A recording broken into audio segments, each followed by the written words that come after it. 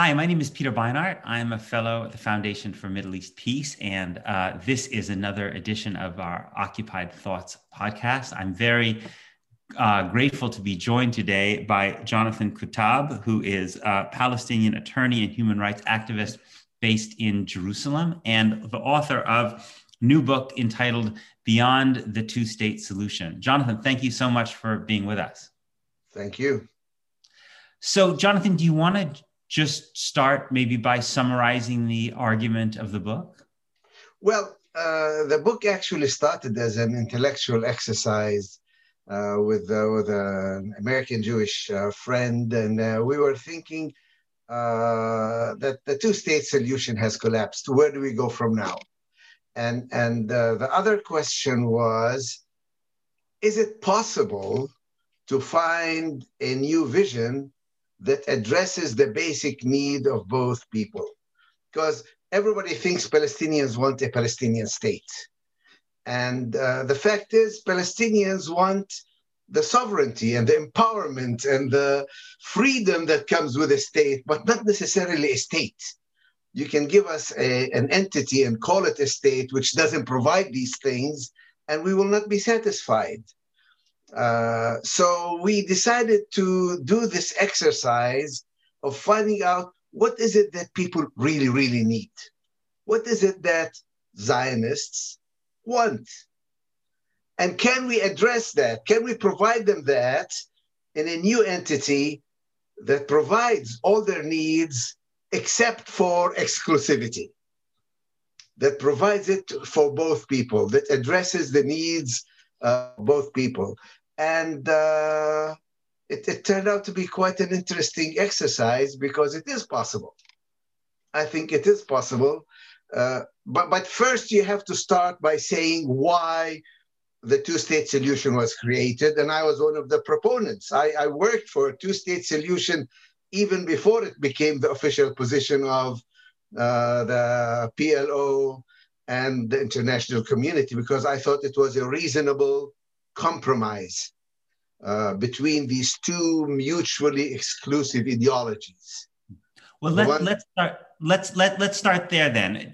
Talk a little bit about how the Palestinian national movement moved towards embracing the idea of the two-state solution. What were the factors that led to that? Talk a little bit about some of the internal debates and what was the vision of what that two-state solution would be like that you and other Palestinians came to support. Okay. Originally, the Palestinian national movement thought of itself, and still does actually, as an Arab nationalist movement. Palestine Arabiya. Palestine is Arab. Who are all these foreigners coming from all over the world trying to displace and replace us? Eventually, sometime in the 60s, and certainly around the 67 war, people realized that there's a few million foreigners who live here and who are going to stay here. So how do we live together with them? Some people started talking about a secular democratic state. But right after 67, we were told in no uncertain terms, if you say secular democratic state, it means you don't accept Israel. It means you don't recognize Israel. And by not recognizing Israel, it's the equivalent of wanting to throw everybody into the sea. It's the equivalent of being basically a second Hitler. Don't do that. Don't go there. So the idea of a grand compromise where Palestinians will be satisfied with 22% of the territory that were the West Bank and Gaza, including East Jerusalem, that were occupied in 1967, and sort of give up their claim to 78% of historic Palestine. That was a two-state solution, a classic land for peace. Israel would give up the land it captured in 67. In return, the Palestinians and the Arab world would give it peace, recognition, legitimacy, and acceptance. So that was the grand compromise. Now, if you start chipping away at that compromise by building exclusively Jewish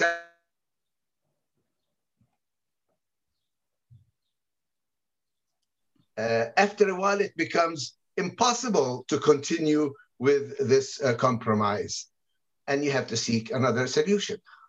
So before we go to the question of how this became impossible in your, let me just stick with the notion of what the two-state solution was meant to be from the Palestinian side. So two questions that come up a lot on the question of the two-state solution, especially from the Jewish or the Zionist side, is, well, how does this fit in with Palestinian right of refugee return?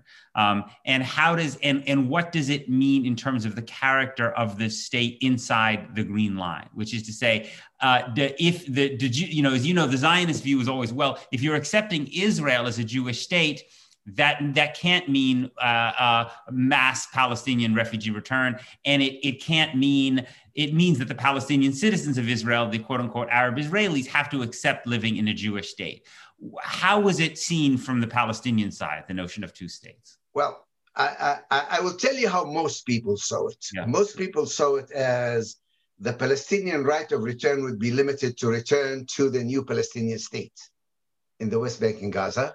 Mm-hmm. Yes, there will be some symbolic return under family reunification. People even talked about 100,000 people over 10 years, 10,000 people a day. A year wouldn't really mess up the demographic problem. Now, how does that help Israeli citizens who are Palestinian? People didn't think much about that, frankly. They thought, well, they have their own struggle for equality within the state of Israel. It's an ongoing struggle. It's a legitimate struggle. Basically, yes, we care about them, but the two-state solution dealt with the reality as it existed after 1967.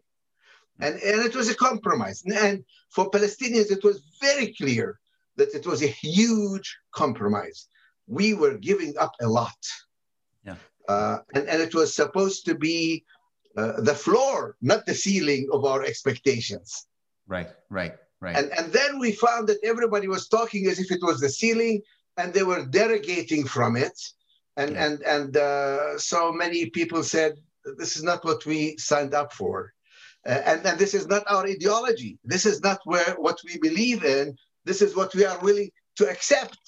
And if that doesn't happen, we go back to our default position, which is Palestine Arabiya, Palestine is Arab. Right. So the Israel starts building settlements in the West Bank, Jewish settlements starting in the 1970s, and has been continued ever since. So there's been for a long time this debate of when there was a tipping point reached where it became therefore impossible to create a viable Palestinian state. And as you know, there's some people who say we still have not reached that point. What was it that convinced you and when that we had reached a point in which the notion of a viable Palestinian state in the West Bank, Gaza, and East Jerusalem became impossible? Well, it was like a slippery slope. Mm-hmm. You could see it from day one. Mm-hmm. When the settlements were built around East Jerusalem, the two rings of high-rise settlements, sort of making it clear that East Jerusalem will be annexed into Israel. And when I talk with my liberal friends, they said, no. These are just bargaining chips to bring the Palestinians to the table. We can dismantle them. These are temporary measures. They are not permanent. But I say, look, what I see is not temporary measures. I see people living there with swimming pool, with wash lines, with graveyards, with schools. I see a permanent civilian presence. It was actually, frankly, easier for me and everybody else to adopt the two-state paradigm, because international law was with it. International consensus was with it. Liberal Israelis were with it. Everybody was with it. The settlements were clearly illegal under international law. Israel itself didn't treat the occupied territories as part of Israel, but at least verbally continued to speak of them as the territories or the administered territories. The occupied, sometimes they call them the disputed territories. So Israel didn't say, we want to keep those, at least not openly. So there was a game that was being played, a deception, while Israel was very actively incorporating and annexing and exercising genuine ownership and sovereignty over these areas. It was pretending that it wasn't. It was pretending this is temporary. We have no ambitions. We have no claims. This war of 67 was forced on us. We have no territorial ambitions. It's just a question of finding the right Palestinian leadership to agree, finding enough support in the international community, getting the right political party to win the elections in Israel. So it was always this pretense that this is a temporary state of affairs. I think for me, the real dawn of the realization that this is not temporary, this is permanent, came when I looked at the road map, the map of roads connecting all the settlements to each other and connecting them all to Israel. That made it very clear that the intention, perhaps all along, has been to keep the entire territory. So you've offered an alternative vision. Correct. Talk a little bit about what this one state reality will look like. And let's start with a very basic thing, which people often get hung up on. What would be the name of this country? I didn't address that issue. What is the name? What is the flag? What are the symbols? What is the anthem? I say we have to get creative with it. I try to look more into the substance. Okay. What is it that you really want? Mm-hmm. Mm-hmm. And I asked a lot of my Zionist friends, what is it that you want? Mm-hmm. Okay, you're a Zionist. You want a Jewish state. What is a Jewish state? I mean, you don't circumcise a state. What is a Jewish state for you? And some of them said, well, we want a state where there's a Jewish rhythm of life in terms of the calendar and the holidays. That's easy to accomplish. Mm-hmm. And then one thoughtful rabbi told me, when I asked him, when I pushed him, he said, well, I want a place where any Jew, anywhere, no questions asked, can go and live and be able to defend himself. I said, maybe I can offer you something better. Mm-hmm. How about a state where any Jew, anywhere, no questions asked, can go where he doesn't need to defend himself? Mm-hmm. Because nobody's out to get him. Mm-hmm. Mm-hmm. So what is a state? Why is a nation state necessary, either for Palestinians or for Zionist Jews? What is it that state gives you? I was involved in the negotiations. And at one point during the negotiations, it struck me that a Palestinian state is not necessarily the goal of Palestinian nationalism. Mm-hmm. That it may be more interesting for my Israeli interlocutors that there be a Palestinian state than it was for me. What I wanted was freedom. I wanted independence. I wanted sovereignty. I wanted empowerment. And if you say, I give you a state, but I don't give you any of these things, what do I want a state for? We'll give you a passport. There was a lot of discussion whether we call it a passport or a laissez-passer. So in the end, they had both titles. You give me a passport, but I can't issue a passport to any of my relatives abroad. I can't use the passport to fly in and out of the state without Israeli permission. So what good is that passport? You give me an airport. You know that we had an airport at one time in Gaza. Yes. But the Israeli regulations were to fly out of that airport, instead of taking a 3-hour trip from Gaza to Tel Aviv and flying out of Tel Aviv airport, instead you check in the Gaza airport, you take a bus to the Erez checkpoint, you get checked, inspected, maybe arrested if you're wanted, and then you take the bus back to the Gaza airport and you fly out. It takes you 5 hours instead of 3. What do I want an airport for if that's what it means? If Israel still controls who flies in and out, then so I started looking for substance. And many Palestinians today will tell you the devil is always in the details. Don't say, I gave you a state, I gave you a passport, I gave you. You can call it a state, but there's no substance. There's no sovereignty, and there's no empowerment, and there's no freedom. Right, right. So let's talk a little bit more. I want to talk about Palestinian concerns, perhaps about a one state, but I want to go back to what you were saying about the Jewish concerns or fears that you were, and I think it's to your great credit that given how much Palestinians have suffered, that you still had that level of empathy to want to try to understand how to satisfy these Jewish concerns. I would say, from my perspective, I think ultimately what it comes down to, I think for many Jews, is desire for power, and it is based on the fear that when Jews did not have power, when Jews were not in control, all kinds of bad things could happen. So who wants to roll the dice again and try and take that risk on an uncertain future in which you give? And so this desire for, they might say, okay, Jonathan, you're a nice guy. You don't have, but we don't trust. We just don't. We after our experience, we can't trust Palestinians. We can't trust anybody.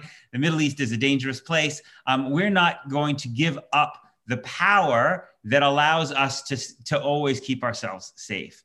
And I know in some ways it is very unfair to force Palestinians to try to have to reassure or answer that question, given that it's Palestinians, not Jews, primarily, who have done most of the suffering. And yet, to your credit, you are trying to engage in that conversation. So how do you respond to that fear? Well, I think the understanding of power it needs to be broken down. Are you talking about power, exclusive power, including power of domination and oppression of others, or shared power? Do you want enough power to ensure that you don't have a second Holocaust and that you will not be persecuted? If it's the latter, I can provide it for you. I can give you power. I can even, if you read my suggestion, I even have two very specific elements that address Israeli security. One of them, quite controversial, and some of my Palestinian friends didn't like it, is, okay, we can have the defense minister, the head of the Air Force, Navy, nuclear commission, permanently, constitutionally, always be Jewish, with an Arab deputy. But every other position in the army will be only based on merit. The head of the police, however, will always be a Palestinian Arab with a Jewish deputy, so that the day-to-day harassment and persecution and discrimination within the country can also be addressed. So I said, here, if you think power means being the Minister of Defense, fine, take the Ministry of Defense. I don't need it. The other suggestion I made is that there would be a Ministry of Cooperation and Coexistence, and that 10% of the defense budget should always go to that ministry.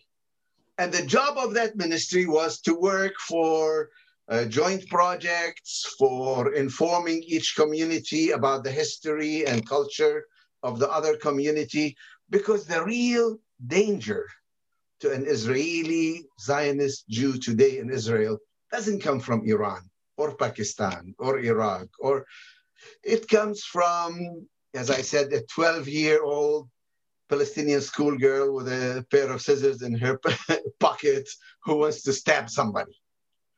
So how do you address that? Well, we have a ministry. Part of the defense budget goes towards addressing those basic roots of animosity and intolerance and xenophobia and racism that are really the basic for the lack of security of Israeli Jews today.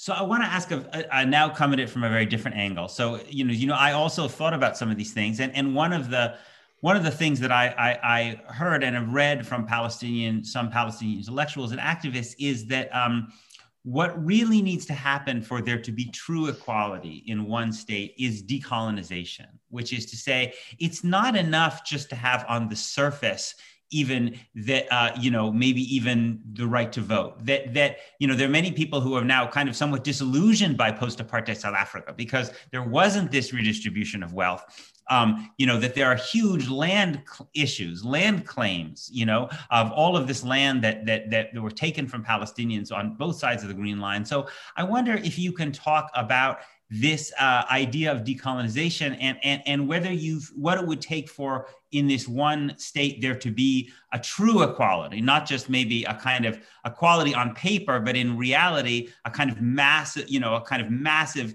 gap between a more wealthy Jewish population and a poor kind of marginalized Palestinian population. Well, I also try to address that. Mm-hmm. There will be another ministry, just like you have a ministry of absorption for Israeli Jews for Jews who come and immigrate into the country. Why not have a ministry that addresses the refugees who will come back, as well as those who are already within the country who have lost land or houses?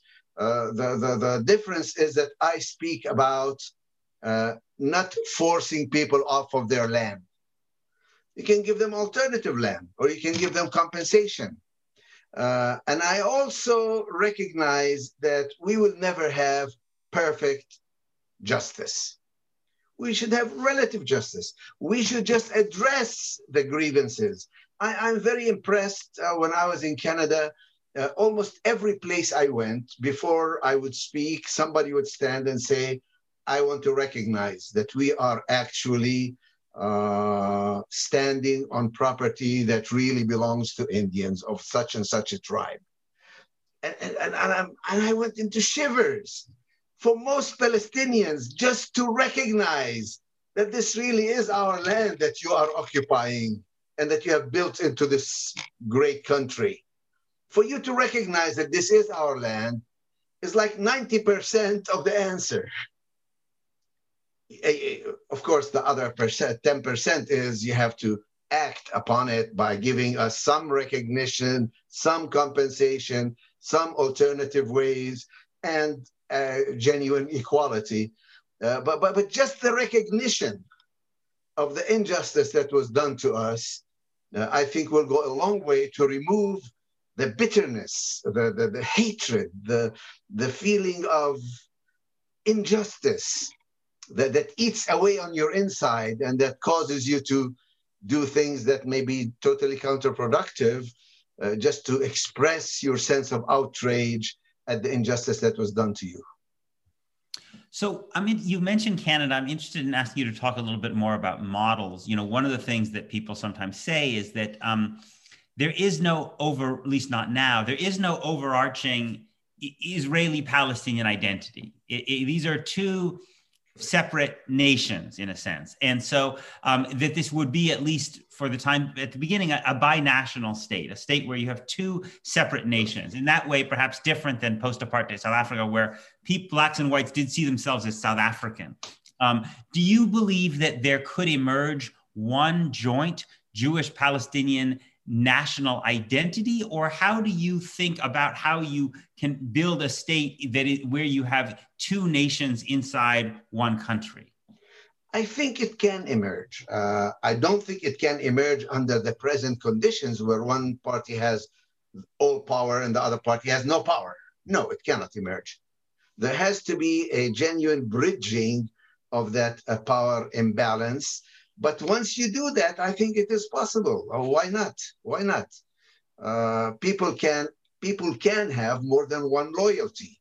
In the United States today, you feel fully American without in any way thinking you are not Jewish. I feel fully Palestinian and fully American at the same time.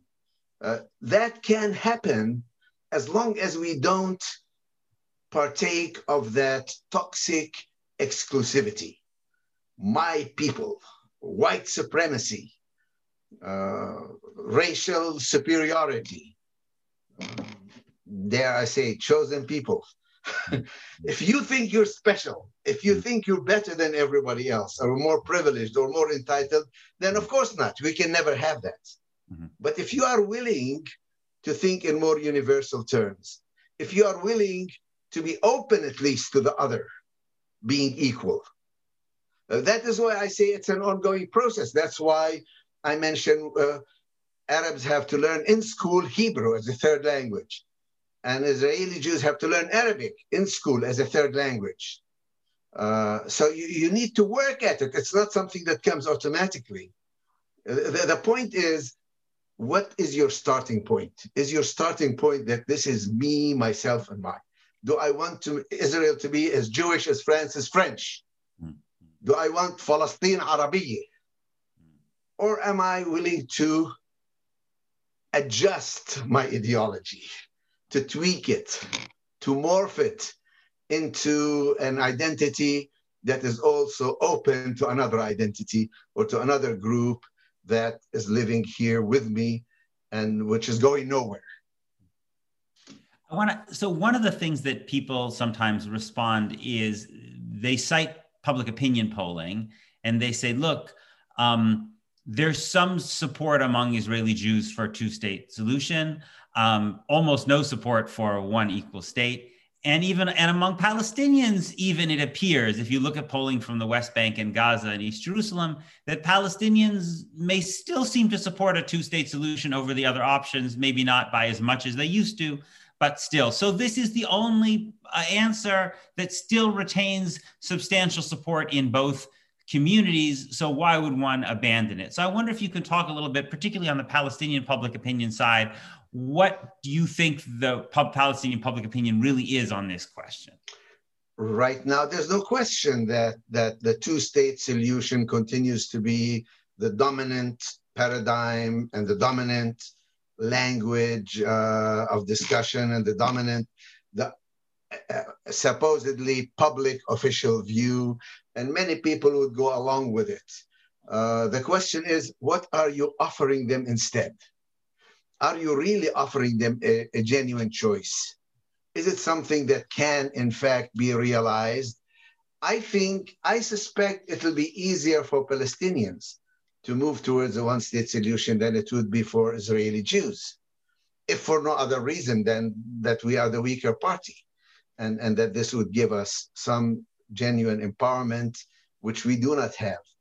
What I think we need to get rid of is this concept that I'll give you something and you can call it a state. Actually, the Trump plan specifically says a state has no objective criteria. It's whatever people agree it is. Right. Jerusalem is not an objective place. You can take some neighborhood outside the wall and call it Jerusalem. See, we gave you Jerusalem. Right. This kind of false view of statehood. And says, see, you want a state? We gave you a state. What are you talking about? Well, no, the question is, what did you give me? Right. What did I get? And I think if you give people a genuine sense of empowerment, a genuine sense of self-determination, participation, ownership, you are a stakeholder in this new state, I think you'll find that Palestinians would readily accept it. So I want to talk about the Palestinian political leadership and how it approaches this issue and whether you see the possibility of change. I mean, it seems to me that if you think about, you have the Palestinian leadership in the West Bank, you have Fatah and Mahmoud Abbas who support the idea of two states. You have the Palestinian leadership inside of Israel. Ayman Odeh also supports two states. And then you have Hamas, which maybe unofficially supports two states or maybe talks about an Islamic state, but none of the three of them right now, as far as I can see, are talking about the same vision that you are talking about. So why do you think that all three of them are where they are now? And what do you think it would take to move those different Palestinian leaderships to the place that you are advocating? Well, for one thing, the Palestinian leadership, let's talk about in the West Bank, is now clearly invested in the two-state solution.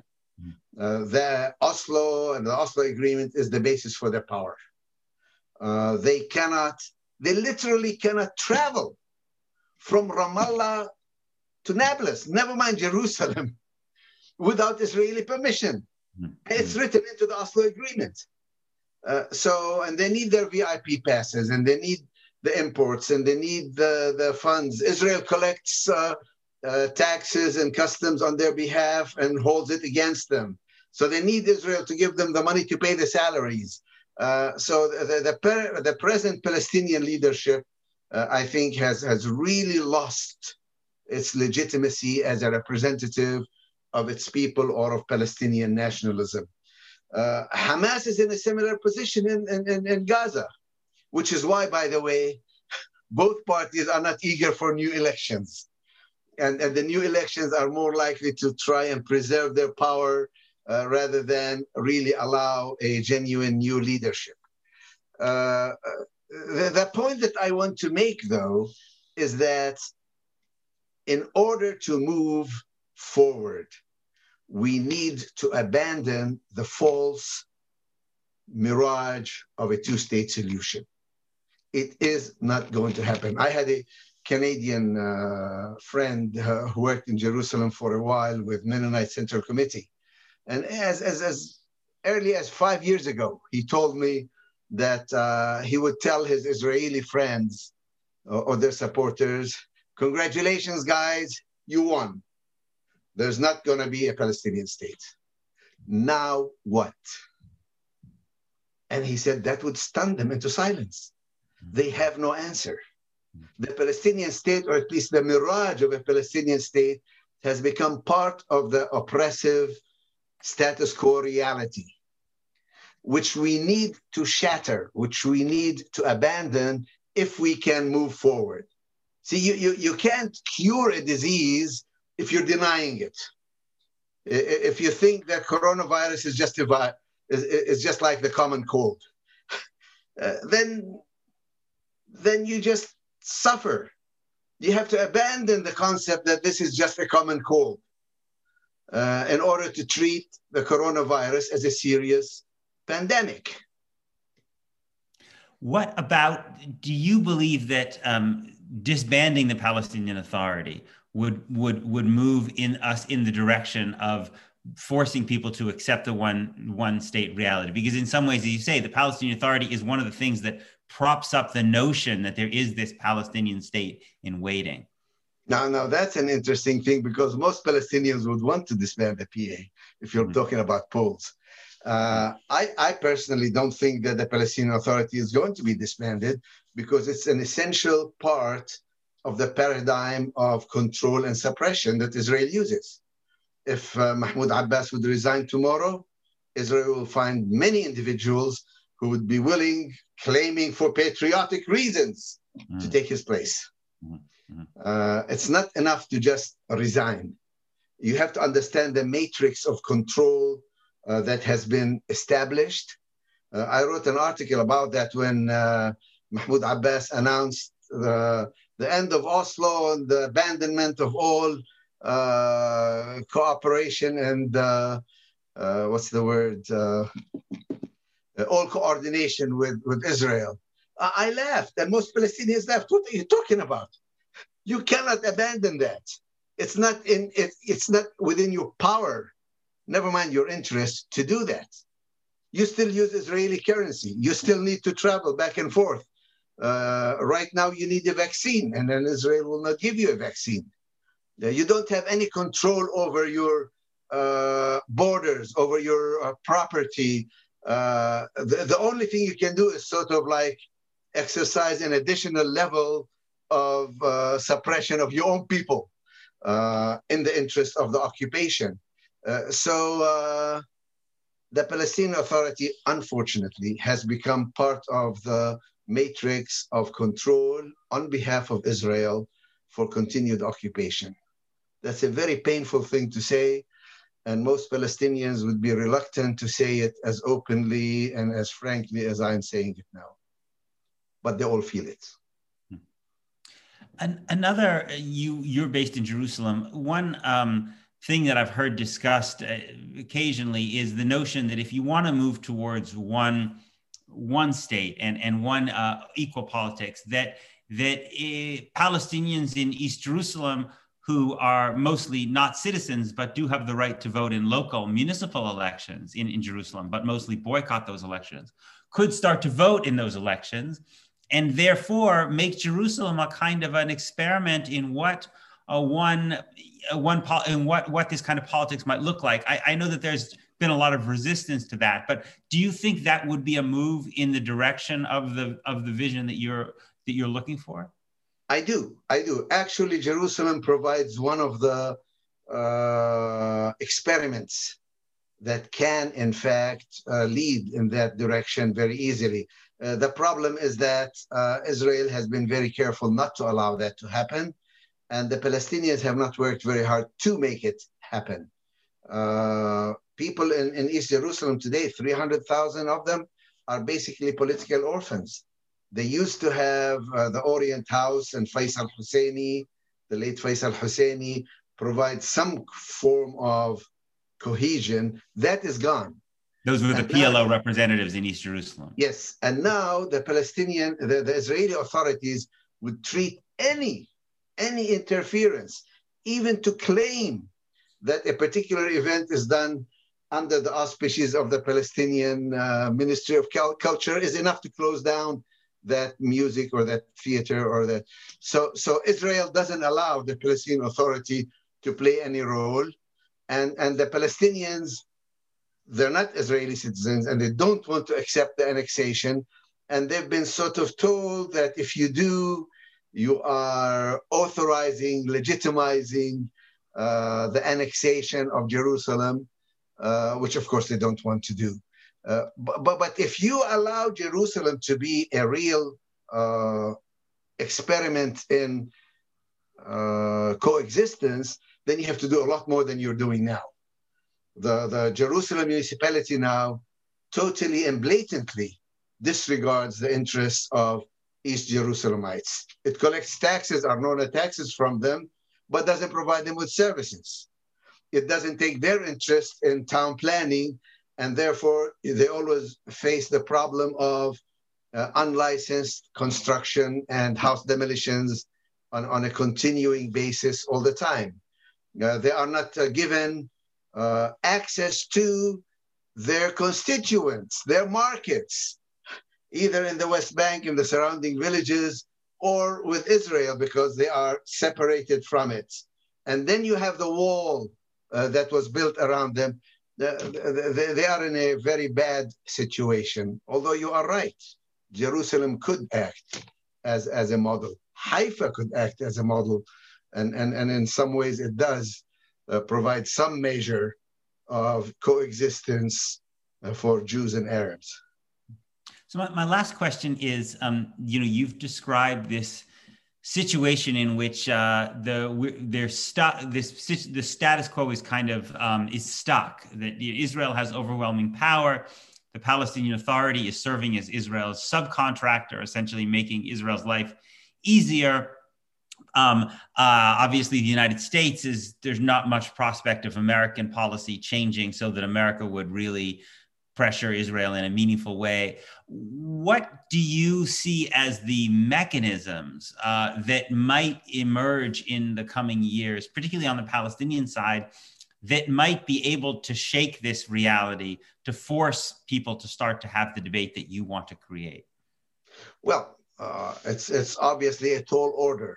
When I first wrote this booklet, I deliberately said, and I wanted it to be just the vision, and that how you get there is another book.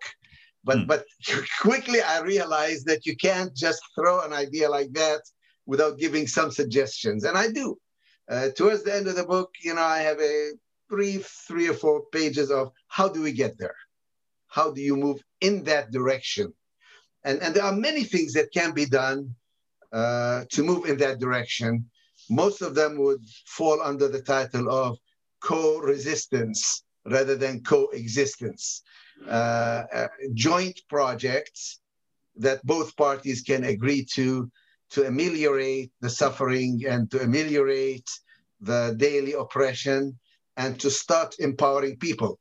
And I suggest very specific things, especially for activists in this country and in Israel.